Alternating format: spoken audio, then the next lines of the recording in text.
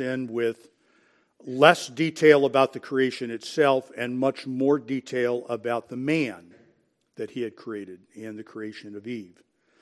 And that brings us now, right, we're still continuing in that section. These are the generations of the earth when it was created. And then in Genesis 3, we have the fall of that man. We have the explanation of the fall. Excuse me. And we saw last week that in the course of telling us about the fall, that God's word was subjected to three different forces, if I could put it that way. It was subjected to exaggeration. Eve exaggerated what God had said. It was subject to deception. Eve did not clearly articulate what God had said.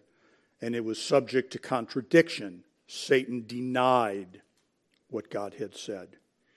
And in fact, folks, the very first Bible doctrine that is ever denied is the doctrine of God's judgment. Genesis 2:17, God said, "But of the tree of the knowledge of good and evil thou shalt not eat of it, for in the day that thou eatest thereof thou shalt surely die." And in doing that, God did not go through, God did not go through any of the other components of the fall. In other words, God did not say to them, you will be sad, and you will experience pain, and you will get sick, and you will have unhappiness in this world, and you will find yourself in conflict. He kind of took them to the ultimate edge of what it would mean to be disobedient. That if they ate it, they would most certainly die. And this, of course, is exactly what Satan denied. You will not die. God said you would, but he does not mean that. And that really is then kind of, folks, the run-up to Genesis chapter number 4. Right? We've had, if you'll think of it in these terms, we've been introduced to our very first God and Satan conflict. God said one thing, Satan said another. Now, what's going to come of that?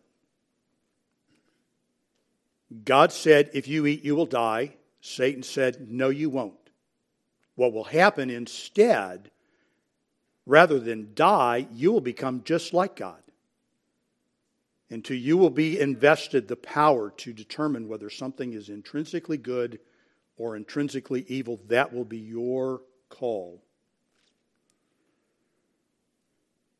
So, and again, without going back and working our way through the entirety of the passage of the fall, Satan deceived Eve. And the text of Scripture is very clear about that. But the text of Scripture is equally clear that Satan did not deceive Adam. And when Adam ate of the fruit that his wife gave him, he did knowing full well that this was nothing other than blatant and outright rebellion. And he made his choice.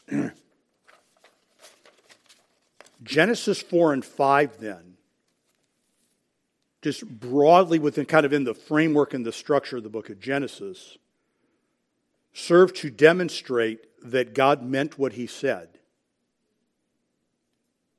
That if you eat of it, you will die. That God is sincere and intent on keeping his word, even if it is unpleasant to his creation, even if those who are the recipients, right? He made the warning. If you do this, you will die. Don't do it. Don't do it. And they did it anyway. And God's judgment then is of death. If we go back, and again, I don't want to go back, but God's judgment, right? He said to Adam in Genesis 2, when you eat of it, you will die. But when you read through God's pronouncement of judgment in Genesis 3:14 through 17, we see that it is much more comprehensive than simply falling over in immediate death. There is hostility, there is labor, These are things that are incorporated into that.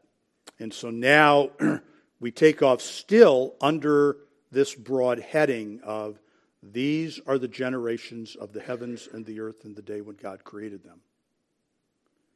What became of the man that God created? Well, Satan was on the scene, and there was a conflict between God and Satan that played out in the lives of Adam and Eve. And they made their choice, and it was a bad choice. And now they're going to have to live with the consequences of that choice. So let's read verses 1 through 16, which describe to us the birth and the life of Abel and Cain.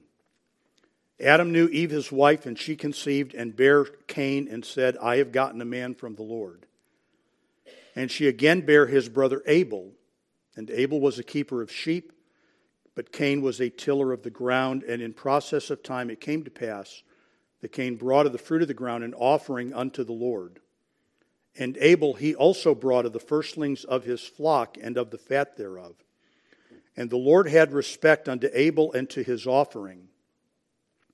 But unto Cain and to his offering he had not respect, and Cain was very wroth, and his countenance fell. And the Lord said unto Cain, Why art thou wroth, and why is thy countenance fallen? If thou doest well, that shalt thou not be accepted? And if thou doest not well, sin lieth at the door. And unto thee shall be his desire, and thou shalt rule over him. And Cain talked with Abel his brother, and it came to pass when they were in the field that Cain rose up against Abel his brother and slew him. And the Lord said unto Cain, Where is Abel thy brother? And he said, I know not. Am I my brother's keeper? And he said, What hast thou done? The voice of thy brother's blood crieth unto me from the ground. And now art thou cursed from the earth, and which has opened her mouth to receive thy brother's blood from thy hand. When thou tillest the ground, it shall not henceforth yield unto thee her strength. A fugitive and a vagabond shalt thou be in the earth. And Cain said unto the Lord, My punishment is greater than I can bear. Behold, thou hast driven me out this day from the face of the earth. From thy face shall I be hid, and I shall be a fugitive and a vagabond in the earth. And it shall come to pass that every one that findeth me shall slay me. The Lord said unto Cain, Therefore whosoever slayeth Cain, vengeance shall be taken on him sevenfold. And the Lord set a mark upon Cain, lest any finding him should kill him. And Cain went out from the presence of the Lord and dwelt in the land of Nod on the east of Eden. And we will stop there for now. So what is the immediate storyline after the fall? Right? The prediction had been death. But the immediate storyline before we have death is we have life. And we have two brothers who are born. They are born to the same physical parents. So when we get into, and my plan is that we'll deal with this on New Year's Day, right? When we get into Genesis, the first 8 verses of Genesis 6, we have one of the great controversies about who the parties are and who the offspring are.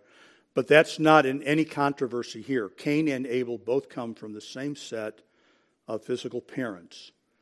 Eve's proclamation is, and we believe that this is her reaction to Genesis 3:15, Eve's proclamation is that she has gotten a man from the Lord. And we want to make sure that we note that this came from the Lord. God gave me this son. In verse number 2, we read that they are both engaged in honorable and permissible occupations. And we'll come to this in a little bit more, folks, but if we try to find something wrong mechanically, if I can use that word, with Abel's offering, we are missing the point. And again, I will return to that. Both of these men are engaged in honorable occupations. One is a shepherd, one is a farmer. So there is nothing of any question in the way they are employed. One is not employed sinfully, one is not employed spiritually. In verses 3 through 5, both of these men bring an offering to the Lord. which in light of what we will subsequently know about Cain raises a question that we can't answer. Why did he even bother? But he did bring his offering to the Lord. And it is at the presentation of the offering that the conflict results. And we're going to look at this in a little more detail in a Sunday morning message. But folks, let us understand that God gets to be the final judge of what makes an offering acceptable to him. This is his territory to make the decision about what offerings are acceptable to him. Okay? So the story tells us, verse number 3, that Cain brings his offering, and it is of the fruit of the ground. And then it tells us that Abel brought his offering, which is the firstlings of his flock. And the Lord had respect unto Abel and to his offering. And the idea there of respect is that God looked upon it. God looked upon it favorably. When Abel brought his animal and the fat, God found that to be acceptable. But in verse number 5, but unto Cain and to his offering he had not respect. And Cain was very wroth, and his countenance fell. So whereas God would look, or maybe look favorably upon Abel's offering, and how that is we're not told, he did not look favorably upon Cain's offering. And how that disfavor is expressed, we are not told. Now, I'm not saying, folks, please, I'm not saying that there isn't something wrong mechanically with Cain's offering. I'm saying that's not the big issue here. And what I'm getting at is sometimes you'll read it this way, that Abel's offering was acceptable because it involved the sacrifice of a living being, and it was blood, and all of that is true. And that Cain's offering was unacceptable because it was of the ground and of the grain. But you have to be very careful there because the law did make provision for those kinds of offerings. So, and I'm not saying these men knew the law because they didn't know the law. They were well before the law. But God did not criminalize plant-based offerings in the Old Testament. There was a legitimate place for them. So we have to go looking beyond simply the mechanical, which is, of course, what God is always much more concerned about than simply the expression of something mechanical. Just like to go off at a tangent. I'm very glad that you are here this morning. But let none of us think that somehow the mechanical presence of our body in the building is pleasing to the Lord all by itself. I mean, if you came into the building, sat in one of the pews, popped open your phone, turned on Facebook, spent the whole day watching YouTube videos and Facebook posts, and paid no attention to the singing, no attention to the preaching, no consideration of the word, no prayer expressed, no thought of God, your presence in the building hardly constitutes an acceptable day spent in the Lord's day. So, right, so there's more going on, and we'll return to that. I just want to leave that out there for now. Right? Because the story doesn't get into it, doesn't at this point in time explore what it is about Cain's offering that is deficient. It just tells us that it is. And then it immediately tells us about the conversation that God had with Cain, which that is really important, folks. What is God's, right, here comes Cain. Whatever his disposition, whatever his frame of mind, he comes to the Lord and he brings his offering, and God says, I reject it. And you'll notice that Cain's reaction to God's rejection is both internal and external. Internally, he is very angry. Not crushed. Not crushed. He is angry. He is mad at God for not accepting his offering. And externally, his face falls. His anger shows all over his face. And this then leads to a conversation in verses 5 through 7, folks, in which God gives Cain really good instruction. And we just don't want to miss the way the Lord handles this. What would the Lord say to somebody who brings an unacceptable offering to him? He says, let's talk about your unacceptable offering and how to bring an acceptable offering to me.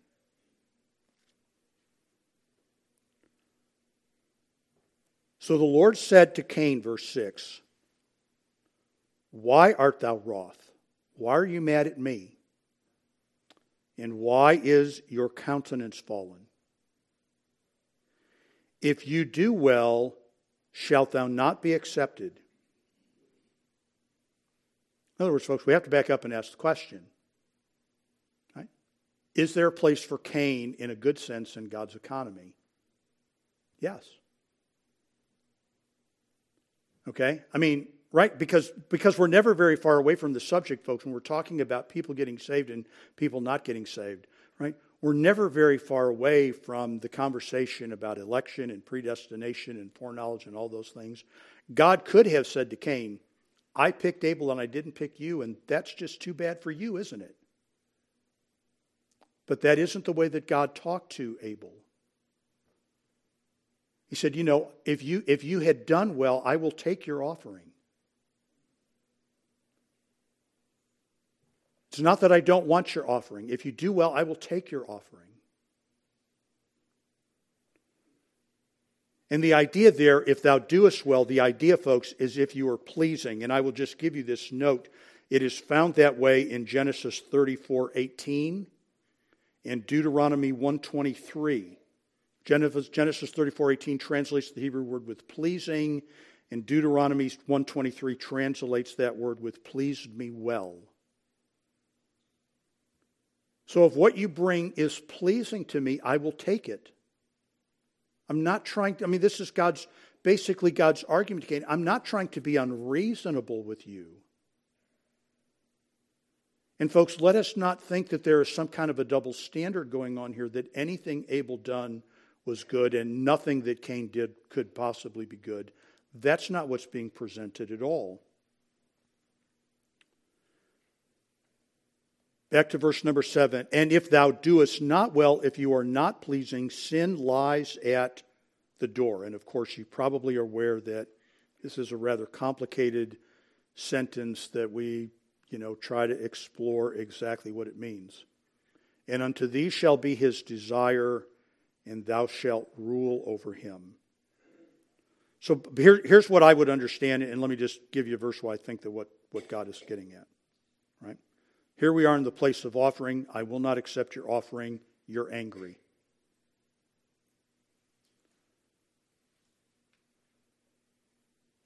If the offering is right, I'm happy to take it. If you persist in this, right, greater sin. Sin is right there outside, crouching at the door waiting for you.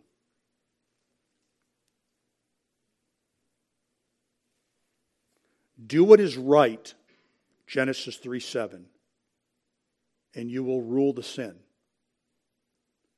You will master the sin by doing that which is pleasing to God. Or you will be consumed by the sin.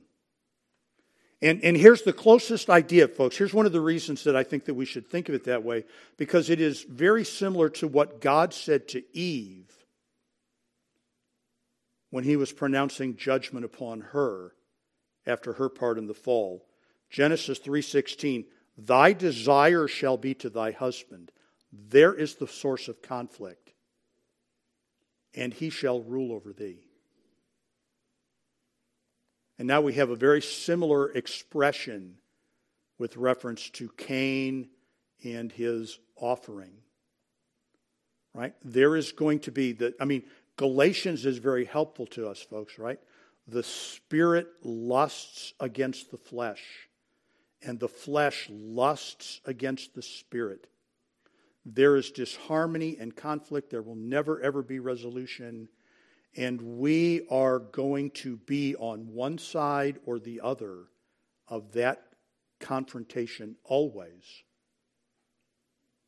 And so that is the way it is being presented, I think, to Cain. So God speaks very kindly and very helpfully to Cain.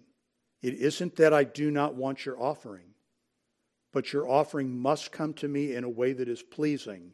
That's an important concept, folks. It must come in a way that is pleasing,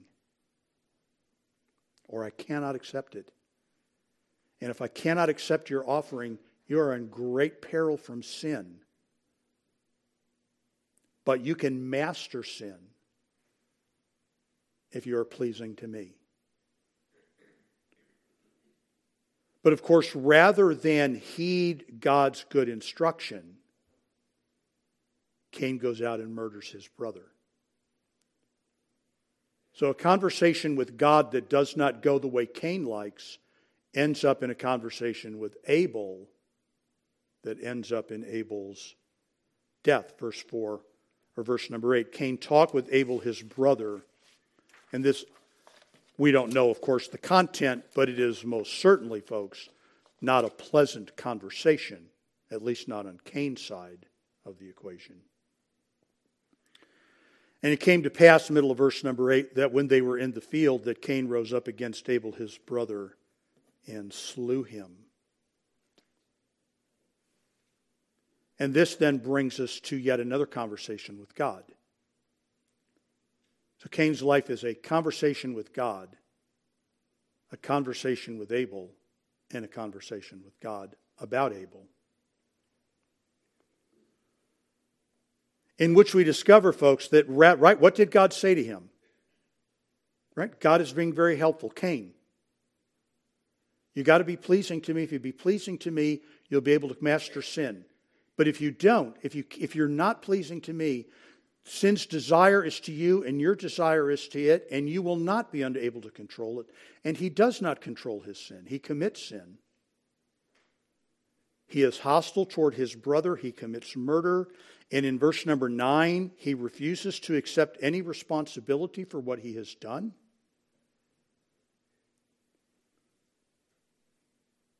The Lord said unto Cain, where is Abel thy brother? He said, I know not. Am I my brother's keeper? Why are you asking me? I don't know anything about Abel.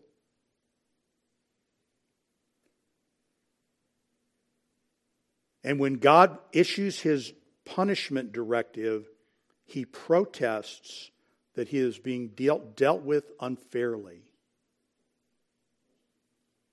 My punishment, folks, right? In verse number 10, God says, what hast thou done? The voice of thy brother's blood crieth unto me from the ground. And now art thou cursed from the earth, which hath opened her mouth to receive thy brother's blood from thy hand. When thou tillest the ground, it shall not henceforth yield unto thee her strength. A fugitive and a vagabond shalt thou be in the earth. And Cain said unto the Lord, my punishment is greater than I can bear. My punishment is greater than I can bear. So God has been really very helpful. Right? We understand, folks, or at least I hope that people would understand, that God is not rejecting Cain's offering out of some kind of inherent malice. That God has set up a standard for Cain that is unattainable. Easy for Abel, unattainable for Cain. Not at all. Abel's offering was pleasing to the Lord. Cain's offering is not pleasing to the Lord. God talks to him about the fact that it needs to be pleasing to the Lord. And it provides him encouragement as to why this is so. Cain rejects God's counsel, and Cain resents God's judgment. I don't deserve this. Folks, this will be the cry of lost people throughout all eternity. I don't deserve this. I don't deserve this. And that's a whole nother doctrine. But folks, please do not ever think of the doctrine of eternal punishment as some kind of rehabilitation program.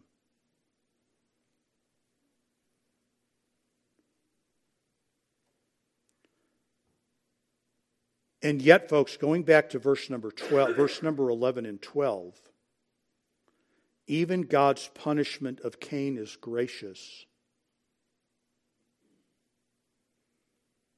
Cain doesn't die. Cain lives. The ground is further cursed in verse number 12. Right? Adam brought the curse upon the ground, and I would understand cursed is the ground for thy sake, not to mean on your behalf. This will be a good thing for you, but you're the one who brought the curse upon the ground. The ground wasn't cursed until you sinned. This curse is your fault. Now there is a new dimension to that curse. No matter how hard Cain works, the earth will never give to him the fullness that it could have otherwise. And you will be a fugitive and a vagabond, a wanderer. And if you will just indulge me for a second, this is what we call a hendiadys in grammar. It is two words describing the same thing.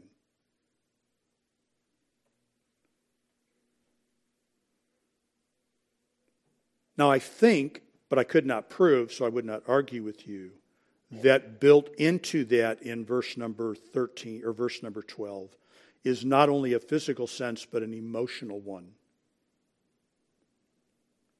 It is the nature of human beings, because we are all by nature sinners.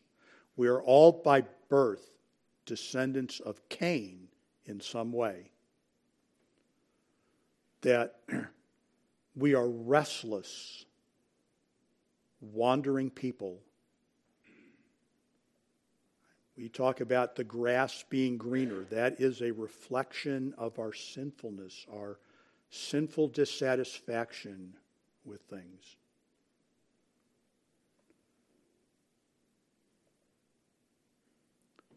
And in response to Cain's protest that his punishment is unreasonable, right? That because I have murdered my brother and you have banished me from your presence, that I will now be vulnerable to those who want to take vengeance on me. God protects him with some token.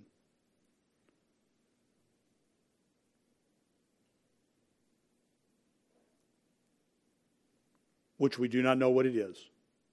Right? We could talk until the trumpet sounds, and you will not know what the mark of Cain was. But just remember this, folks. Right? The mark of Cain is not a punishment, it is a protection.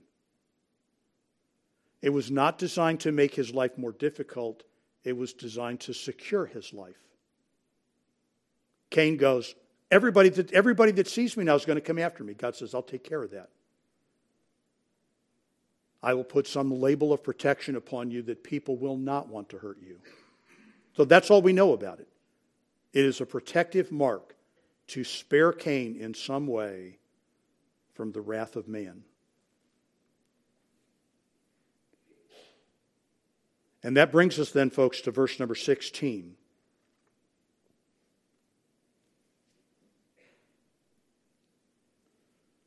And Cain went out from the presence of the Lord.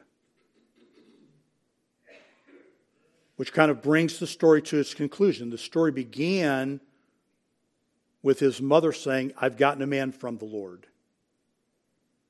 And now that man has walked away from the Lord that God gave to his mother.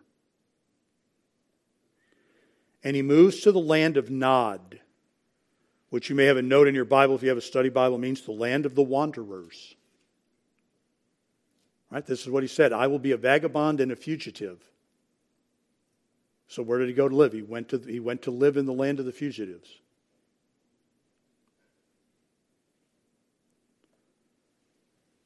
Right? So the story begins, folks, by telling us about two men. I emphasize this. Two men who are from the same family physically. Cain and Abel have the same parents, and we're never allowed, and I don't think anybody ever argues this, but we're just never allowed to claim that they had two different sets of birth parents. One set of birth parents. First Cain, then Abel. But folks, the Bible is equally clear that although they are from the same parentage physically, they are not from the same parentage spiritually. And that's where the problem really lies. We're going to come back to Genesis, but let me ask you to look at two verses, or 1 John chapter 3 and a couple of verses in 1 John.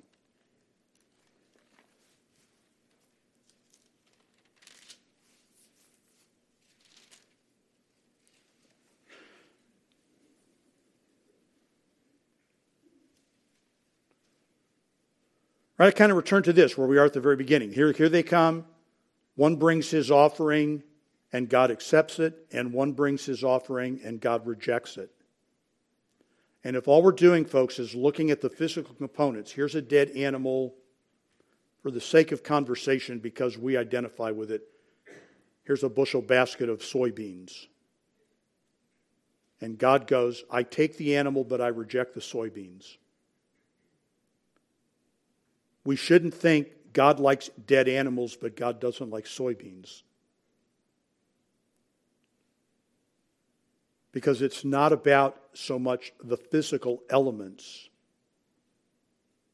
Right? The problem is, right, two men from the same family physically, but not from the same family spiritually. 1 John 3:11, for this is the message that ye heard from the beginning, that we should love one another, not as Cain, who was of that wicked one. And the idea there is out of the wicked one. As Jesus said to the Pharisees in John 8, you are of your father the devil.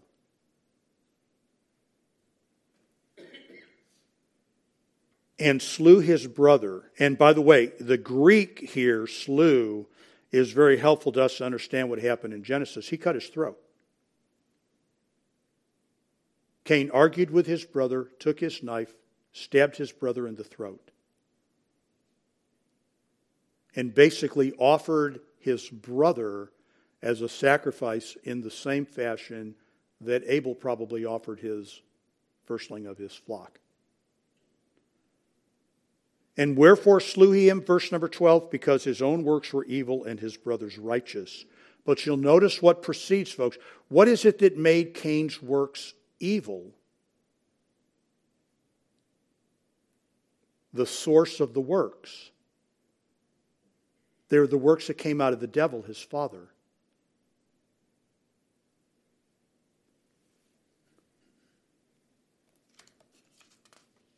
And Cain then has no faith. One other passage in the New Testament, Hebrews chapter 11.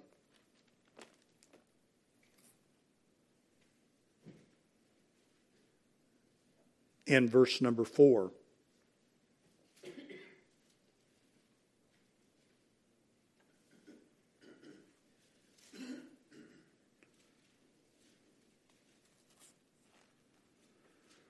Hebrews 11:4, by faith Abel offered unto God a more excellent sacrifice than Cain.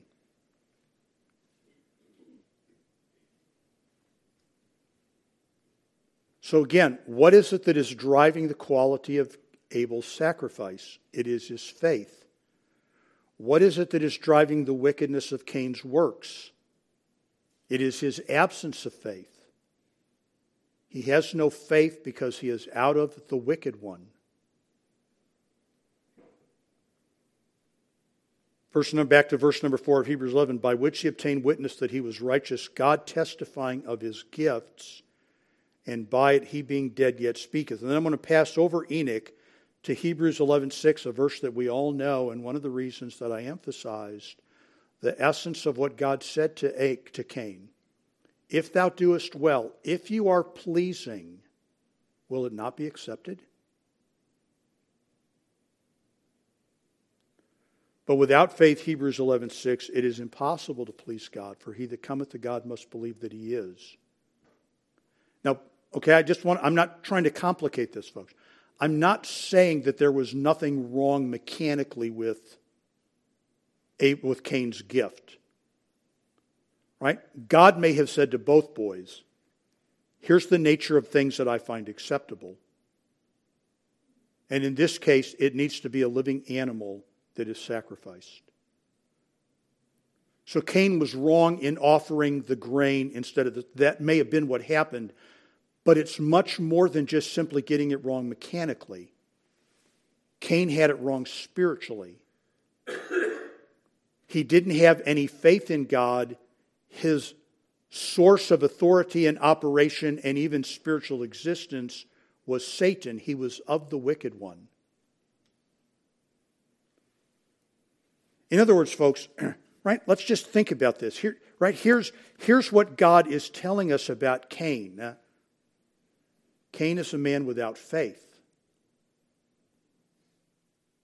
How staggering is it to talk about a man that has no faith when he is a man that can converse with God personally? When you go back to Genesis 4, folks, Cain is having a conversation with God. There are lots of people who would like to tell us that if they could have a conversation with God and be assured that it is God, that they would do anything that God said. Well, here's a man having it. Which then creates in me this question: where is the deficiency of his faith? If God is talking to him and he is talking to God, and yet he is a man without faith, what does that look like? What does that mean? And so I come back to this, folks. There must have been some instruction given about what the offering should have been and how it should have been constituted. But we would make a mistake if we started with, to use the language of the Lord's Supper, the elements. Because that is not where God starts. He starts with the real problem, which is the heart. That Cain simply did not have enough faith to do what he had been commanded to do. And God did not find that pleasing, because whatsoever is not of faith cannot be pleasing to him.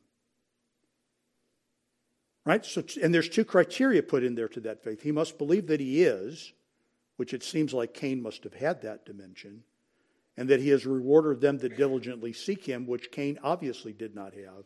Because to go back to Genesis chapter 4, we discover that Cain goes on to live his life away from the Lord's face, which is really what departed from the presence of the Lord is. Okay? So here we are, to go back to Genesis chapter 4. Cain goes out from the presence of the Lord, dwells in the land of Nod on the east of Eden. So rather than destroy the sinful man, which God had promised, right? If you eat this, you will die. God graciously allows Cain not only to survive, but to build a civilization. Alan Ross, in his really good commentary on Genesis, puts it this way: what became of the person who rebelled against God, left the land of blessing in defiance of the laws and sacrifices? He prospered.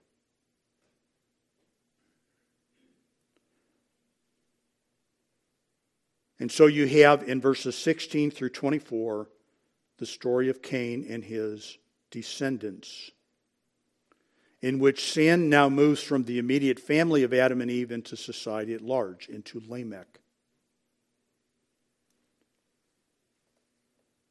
There is the story of Cain's immediate family, without answering any of the questions that we want to know where he got his wife, but we know that the world is being populated by this time.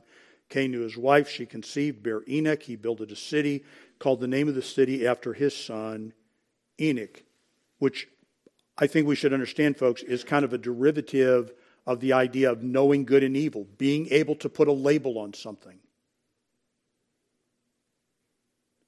In the moral sense of being able to put the label, this is mine, belonging to me.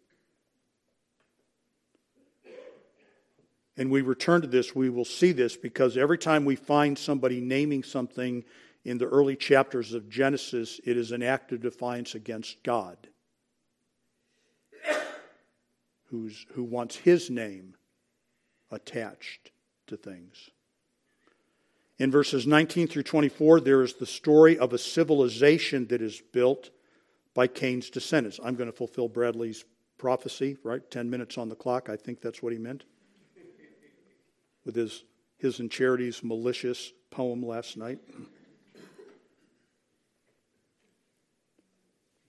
Right? We have an entire culture that is developed. Verses 19 through 22, Lamech took unto him 2 wives. The name of the one was Adah, the name of the other Zillah. Adah bare Jubal. He was the father of such as dwell in tents, and of such as have cattle, animal husbandry. And his brother's name, verse 21, was Jubal. He was the father of all such as handled the harp and organ, music. And Zillah, she also bare Tubal-Cain, verse 22, an instructor of every artificer in brass and iron, and his sister was Tubal-Cain. The sister of Tubal-Cain was Naamah. We have commerce and industry. So we have, in a group of people who have turned their back on God, they have gone away from the presence of the Lord, outside of His face, and they have begun to live and to build a civilization.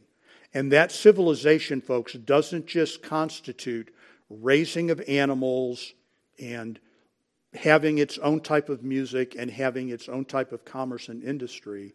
It is a culture that has its own dimension of morality. Here is the first polygamy in the Bible. A man takes 2 wives. Because remember, folks, the great appeal of Satan is that it will be now up to you to put the label on what is wrong and right. And we will return to this in a few weeks after the first of the year. Because I think, and again, I couldn't prove this and I wouldn't fight over it, but I think Jesus is directly responding to Lamech's vengeance motif. Verse number 23, Lamech said unto his wives, Adah and Zillah, hear my voice, ye wives of Lamech, hearken unto me in my speech. For I have slain a man to my wounding, and a young man to my hurt. If Cain shall be avenged 70-fold, truly Lamech 70 and 7-fold. There is a moral code that is being developed. And some guys actually argue, and this is not their words, so I'm just going to supply the words, but some guys actually argue that this is an early form of threatened domestic violence. That what Lamech is doing is cautioning his wives not to oppose him. But he is certainly claiming a 70 times greater intensity of vengeance than that which Cain exercised on Abel. Cain is avenged 70-fold. Lamech will be avenged 70 times 7. And then I'm just going to mention this in verses 25 and 26, verses 25 and 26. There is a distinct line, a separate line of people born separate from the descendants of Cain. And this is why I think that, and one of the reasons I'd argue this, right, we know that Seth is classified as a believer. And we also know, right, then men began to call upon the name of the Lord. This is some, right, civilization is advanced to the place that the worship of God is not simply an individual matter, but appears to be something that occurs within groups of people. That's what call upon the name of the Lord refers to. Some organized response and worship of the Lord. A formal proclamation of God's name, which is followed up then, right? Genesis 5:1, this is the book of the generations of Adam. Right? So you've had to this point, beginning in Genesis 2:4, this is the book of the generations of the creation of the earth. And we talk about what happened to the earth. And what happened is death came into the earth, sin came into the earth, violence came into the earth, and now we have the story of Adam. What happened to Adam and his descendants? They all died. Genesis 5 has been called the cemetery of the Bible. Everybody dies. Right up until we get to Adam. And then up until we get to Noah. Then we'll pause and we'll talk about Noah. But everybody is dying. So when we get to this point, folks, in the Genesis record, right, we already have more than ample evidence that Satan lied and God did not. If you eat the fruit, you will die. And Satan said, no, you won't. But they all died. And we're going to stop there, and we'll be back in 10 minutes.